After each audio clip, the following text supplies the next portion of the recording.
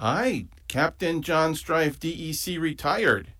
RET period in parentheses. That's got a ring So to it, huh?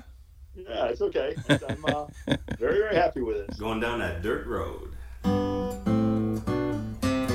Welcome to Lake Placid, New York's Olympic Village. It's home of the 1932 and 1980 Winter Olympics. Welcome to the show. We are Lake Placid. Brought to you by the Lake Placid News. I'm the editor, Andy Flynn, and we're celebrating all the people that make this one of the best places to live on Earth. Safe care right now. That's what you'll find at Adirondack Health. Many of you have delayed going to the doctor or the hospital during the pandemic, but at Adirondack Health, they've taken specific steps to increase your safety, like streamlining their check-in process, using high-tech disinfectant machines. Bottom line, Adirondack Health makes your safety their top concern. Learn more at adirondackhealth.org. That's adirondackhealth.org. It was a Monday, November 2nd. I was on the phone with John Strife. He spent the past 26 years working for the New York State Department of Environmental Conservation, and he just retired in October. He was the captain of the Forest Rangers for DEC Region 5 in Raybrook for the past 19 years. So we talked about his career and his thoughts on some of the things going on in the Adirondacks right now. Were you always in Region 5, or did you work outside Region 5? No, when I was first appointed to the title of Forest Ranger in 1994, I was actually I was first stationed down in Region 3, which is New Paltz, but I was actually down in Orange and Sullivan counties, down towards the Delaware River. Okay, and was it in 2001? It was actually during the days of 9/11. I was promoted to lieutenant, and then later on in the spring of 2002, I was promoted to captain 6 months later, and that's when I returned. I say returned, having been to Paul Smith College and lived up here. Returned to the North Country in spring of 2002. So you're living here. Are you in Saranac Lake? Where do you live? We live in the lovely town of Duane, out in one of the northernmost towns in the park, and where nothing really happens except manhunts and murders and unintended deaths. It's nice and pretty up there, that's for sure. It is. We enjoy the solitude. So where did you grow up, and where did you go to college then? So I grew up in Western New York, native of Rochester, New York, and attended Paul Smith College from 1981 till 1983. And then when I graduated from Paul Smith College, I wanted to work in the woods in the timber industry. So I began as they were still calling them lumberjacks back then, to be honest with you, in Tupper Lake. And I worked a few years in the woods as a logger, as a lumberjack, and then got on with International Paper Company, first with one of their mechanized harvesting crews to supply pulpwood to their mills. And then I believe it was about 1987, I was hired as a forest technician, and my wife and I and family moved to Vermont for just under a year. And then we moved back to the Champlain Valley, and I continued that career, rising to the rank of forester with International Paper Company until 1994, when I was appointed forest ranger. So what was it about the woods that drew you there? Even though I grew up in the confines of Western New York and in the city of Rochester, eventually moving out to the suburbs, we always had a cabin in the Finger Lakes, and we always took our vacations up in Ontario, and so very much attached to the woods. And so I'd like to. My father was a city firefighter, as was my grandfather and great grandfather. My mom was actually from the North Country; she's originally from Dickinson, but I'd like to say that I combined my love of the woods with our family tradition of firefighting, and became a forest ranger. Yeah, certainly that service. But what was the point where you said, "Mom and Dad, look, I want to spend my life in the woods"? I'm not sure I ever said that to them, but we were actually on a road trip. I was with my mom and dad, and I was probably in maybe middle school, and we came up through Old Forge and up through Saranac Lake, and I remember pulling up to the intersection of 86 and Route 30, and my father pointing to Paul Smith College and saying, "That's where you go to become a forester." And that was I thought that was pretty interesting. And so shortly after that, I looked up Paul Smith College, and probably within a year or two, signed up and attended. And so again, my family's very much hunting and fishing tradition. And, again, my mom growing up in the North Country. So me coming to the Adirondacks and going to college and starting a career in natural resources was not foreign to our family at all. I'm just going to read the mission of the DEC. This is probably the last time you want to hear it, but and then ask you a question after that.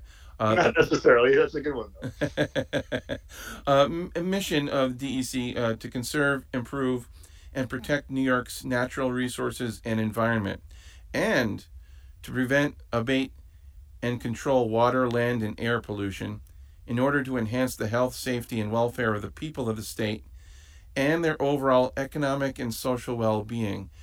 As a forest ranger, as a captain of forest rangers, how do you see your role in that grand scheme of the mission? Very good question, Andy. And so again, at first getting out of college and wanting to have a career in the timber harvesting industry, which I did, and actually retired from International Paper Company after 7 years, and then joined the DEC in 1994. I looked forward to, when I became a forest ranger, working for preservation, working in, the forest preserve and public safety as well. So, I'd had a good career in logging and forestry, and I decided that it was, I wanted to change avenues and conserve and protect, the state's bountiful resources, and both initially in the Catskills, Southern Catskills, and then the Adirondacks. And it's not just protection, but there's a large education role when you're a forest ranger. There's a lot of people work. You've got to meet people and educate people, especially if you're in the woods, running into somebody like a Pete Fish way back when, or somebody on the trail, Sure. and talking to them. What was that like for you? Were you a natural people person, or how did you adapt to that? I think and honestly, I think I'll bare my soul here. I think I acquired some of those skills very early on, delivering newspapers. And if you know anything about being a newspaper boy, newspaper girl, you deliver papers, and then you have to collect every week and go to see people and get the money from them for their subscription, if you will. So those were some of my first PR skills. With International Paper Company, we did a lot of education, especially on behalf of the Ticonderoga Mill. And so that kind of continued on in that path. And then obviously, as we rank some of the hats that we wear as forest rangers as fire control, search and rescue, and education / law enforcement. They kind of go hand in hand. Education is the first step, and before you have to write a ticket, or before you have to actually take more serious consequences. So being a forest ranger and educating people on the wise use of the woods and their own safety. It kind of came naturally after my career. But as captain, did you really have that opportunity, or is it more the forest rangers, assistant forest rangers, and you were more of an administrative role? Again, great point. Certainly, as a ranger one, the field ranger, when I worked in Region 3, we did a lot of outreach, and as you know, not only education of the users, but education of firefighters and those wanting to help us with search and rescue and wildland firefighting. We recruit a lot of people because, as you know, we're a small force, so we rely on others to help us out, and the fire service is the backbone of that. So we as rangers go in and teach those courses so that they can better assist us. But very much so, even as a captain and an administrator working in Raybrook, I have the opportunity for a lot of outreach, a lot of interaction with the media on behalf of the both the Forest Ranger Force and the DEC, which was actually a high point in my career. So it might not have been one-on-one on the trail, but certainly I did enough press conferences and outreach as a regional ranger to get the word out, depending on what the subject matter was. What do you see going on right now? I mean, with the COVID and tons of people coming to the Adirondacks, the high peaks, just getting outdoors, but it might not seem like getting away from people when you're going on some very popular trails. What do you see going on right now? Is it alarming, or is it just, this is the way it's been for years as far as overuse and lots of people on specific trails, Eastern High Peaks, for instance? No, I think I think what we're seeing is has never been seen before, and I know that the high peaks have had their high points in the 70s and the 90s. Speaking of that specifically, as a point of conversation, Andy, Dave and I have had these conversations, being that's his venue, education, and he thinks it's an anomaly and it will subside, and he may be right. But obviously, our governor's done a very productive, very successful job of outreach to to boosting tourism in the Adirondacks. Prior to the pandemic in 2020, and then when the pandemic hit, and people just they had no other social gatherings to go to. They flocked to the woods, beginning in March, and it's not subsided. And so, and as Dave's group and Public Information and Roost and so many of our partners, Adirondack Mountain Club and others, have been trying to do such a job of educating. A lot of times, we think that they're first-time users, based on social media, based on people just saying, hey, stay local, hike local, and we're such an avenue to the millions of people from Philadelphia to New York to Boston.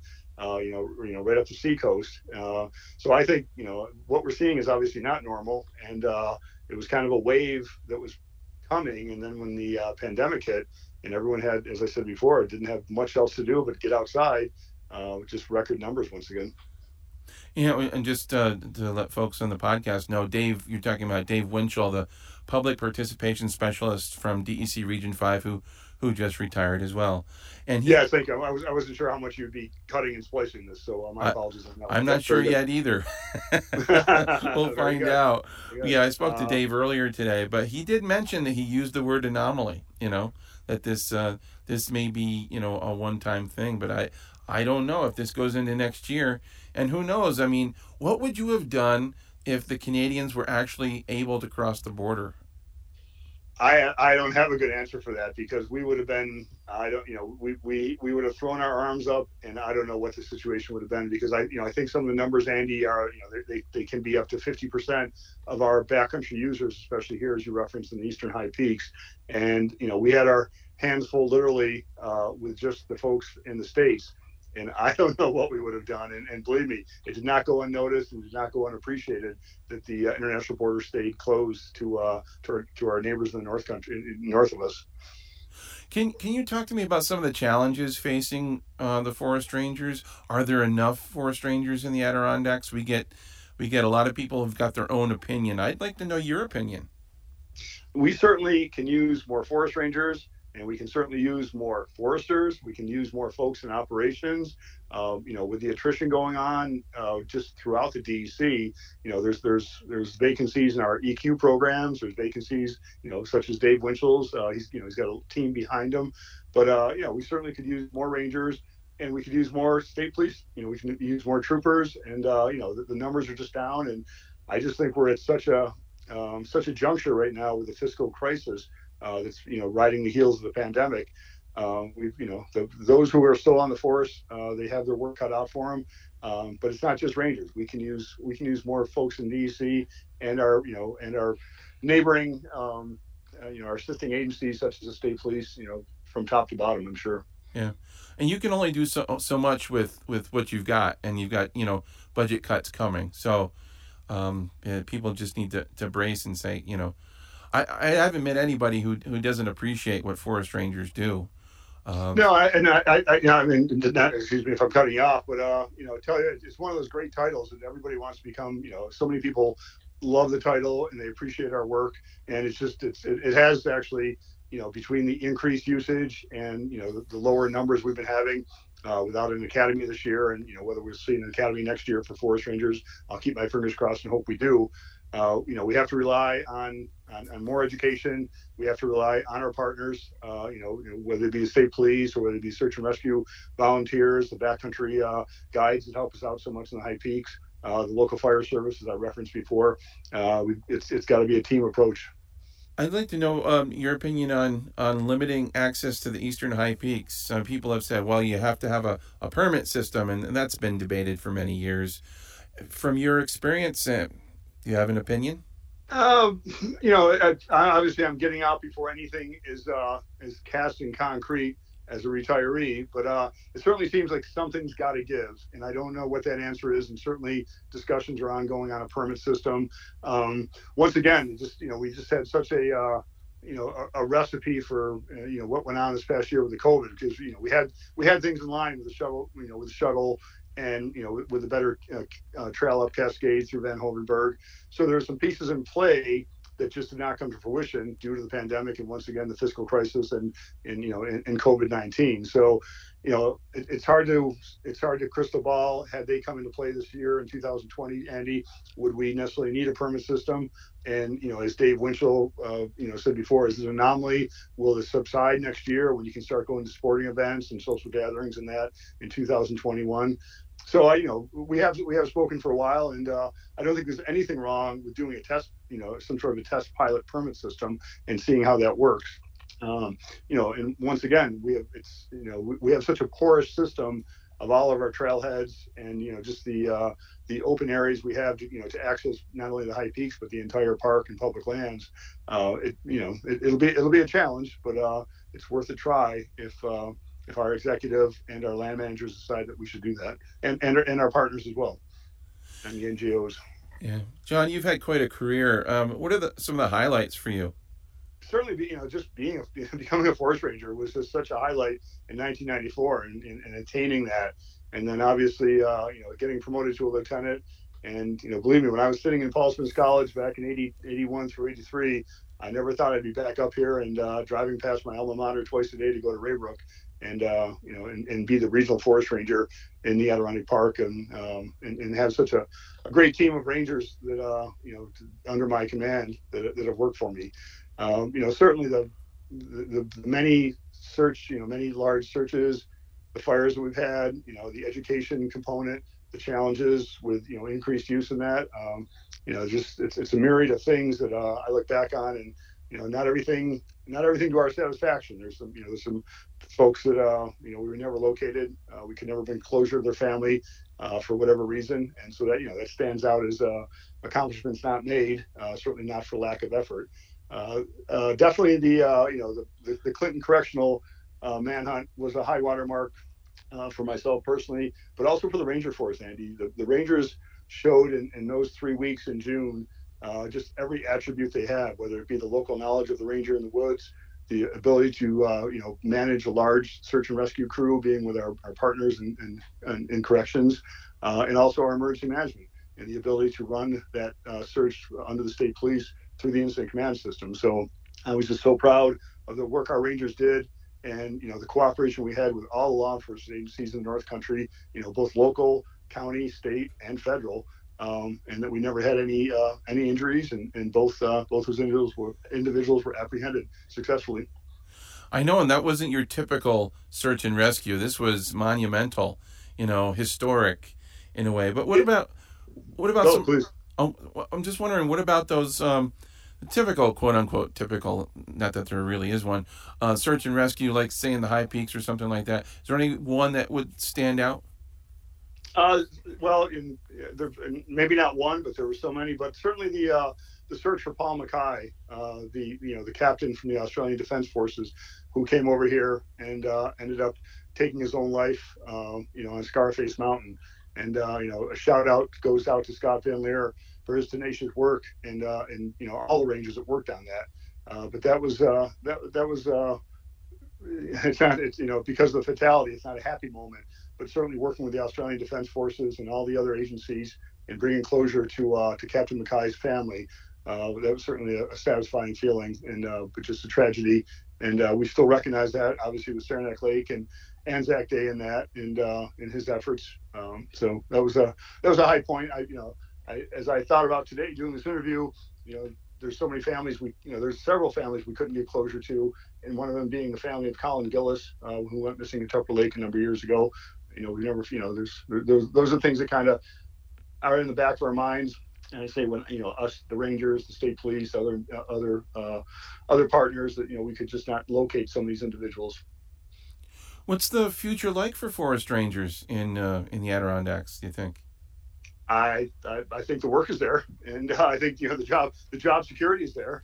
And one thing is, as you look behind you and see who's coming up in the ranks, there's an awful lot of quality people in the Ranger Force, and they're in the field, or they're becoming supervisors, or they're backfilling the captains. And so I've got great hope and great pride in the Ranger Force and what they will do. And again, just based on the The usage, the increased use. I think what we're seeing, and I'm not sure if you're aware of this, but an awful lot of people are realizing that they can actually telecommute successfully, and they don't have to be in a urban environment. They can be up here in the North Country, and they can work from here, and they can recreate up here.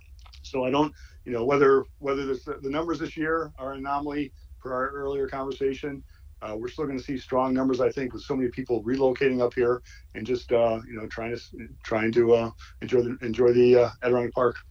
Yeah, you mentioned job security. It's because State Forest Preserve, state-owned land in the Adirondacks and the Catskills, is protected by the Constitution. So, I mean, it needs to be protected, and who's going to do that? It's the DEC in the Adirondacks, certainly, and forest rangers right there on the front lines.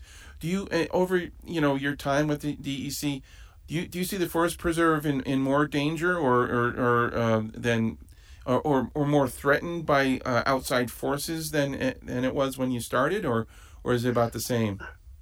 I think, well, certainly, it's being obviously it's being loved to death. I don't necessarily see and I don't see the threats coming from, say, timber trespass or encroachments and things like that. Like, that's happened over the history of the Forest Preserve.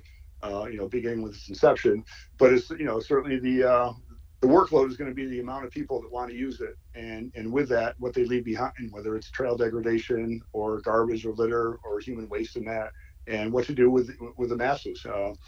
Many of us think that we should be on the Forest Preserve for solitude, and yet there seems to be a large percentage of people that don't mind seeing 30 other people on the top of Cascade, obviously. And that's the new norm, evidently. I'm going to ask you a question I asked David. What's the strangest thing you've seen in the woods as far as rescues or searches or anything like that? Oh, I wasn't ready for that one, Andy. I was, I don't know. I'd have to think about that. There's been so many. Seriously, there's been, the human condition and what people do when they're desperate. I honestly, at the top of my head, I'd love to get back to you on that one. But, well, it's not coming to me. There's been some bizarre things in the woods, and in the North Country, in the Adirondack Park, and in the Catskills, and they include fatalities. They include people desperate to be saved. They include people doing just very strange things, which are kind of out of the norm. But as I sit here and talk to you and look out the window of my office, nothing's really coming to me right now, I'm afraid. Well, it usually stems from people being unprepared, right? Yeah. Or have a different expectation, and they really don't know what they're getting into, when they go. Dave mentioned a guy who went up to Lake Tear the Clouds and thought he was going to fish there and eat the fish or something like that. And he brought a big... A glass bottle. Yes, the glass bottle with the water. That was that was a strange one, and again, I don't want to go into naming names, and nor could I right now if I wanted to. But we had one individual who had her children, and she was trying to basically summit Marcy, and that did not go well towards her Adirondack Winter 46 at the end of March. Certainly we had the rescue, and these aren't strange moments, but these are memorable moments. But the rescue of the two individuals, the young couple from down in the Albany area off Algonquin, a few years ago. And again, that just makes me think back to the great cooperation and teamwork we have with New York State Police across the board, but especially with aviation out of Lake Clear, and some of the the many lives that have been saved between the teamwork of the DEC Rangers and the State Police. But as far as strange ones, I'll hang up the phone. I'll be like, oh, I should have said that. It's not coming to me right now. Although I did on my very own property a number of years ago, I actually located a deceased quote unquote angler who'd been missing from the area, and that probably actually is one of the strangest things. It was after we were looking for David Hayworth down around Round Pond in the Dix Wilderness area. We had this individual from the Malone area who was had been missing. His wife had dropped him off to go fishing, and about 24 hours later, I was in a Border Patrol helicopter flying over my very own property, and we found him deceased on my property just after we built here. So that'll probably take the cake right there, Andy. Yeah, a lot of people thought it was strange. The guy who drove into the Marcy Dam this summer with a Jeep. Jeep.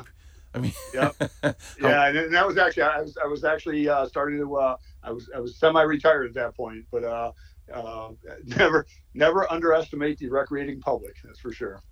So when was your official last day on the job?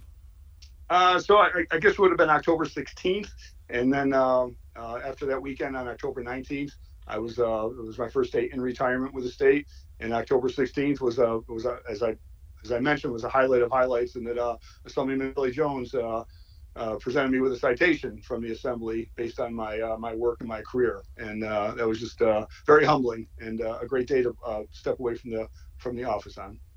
Well, congratulations, Captain John Strife, DEC Region 5, retired, RET period. Thanks for your time. Andy, thanks so much, and I'll look forward to seeing you down the road. For more on this story and the latest news and sports from New York's Olympic region, check out the Lake Placid News. We're on stands now. Or, if you insist, check us out online at www.lakeplacidnews.com. Special thanks to Dan Berggren for providing our music. Learn more about Dan and his fascinating story, a life in radio, education, and folk music at berggrenfolk.com. Thanks for listening. I'm Andy Flynn, editor at the Lake Placid News. We are Lake Placid.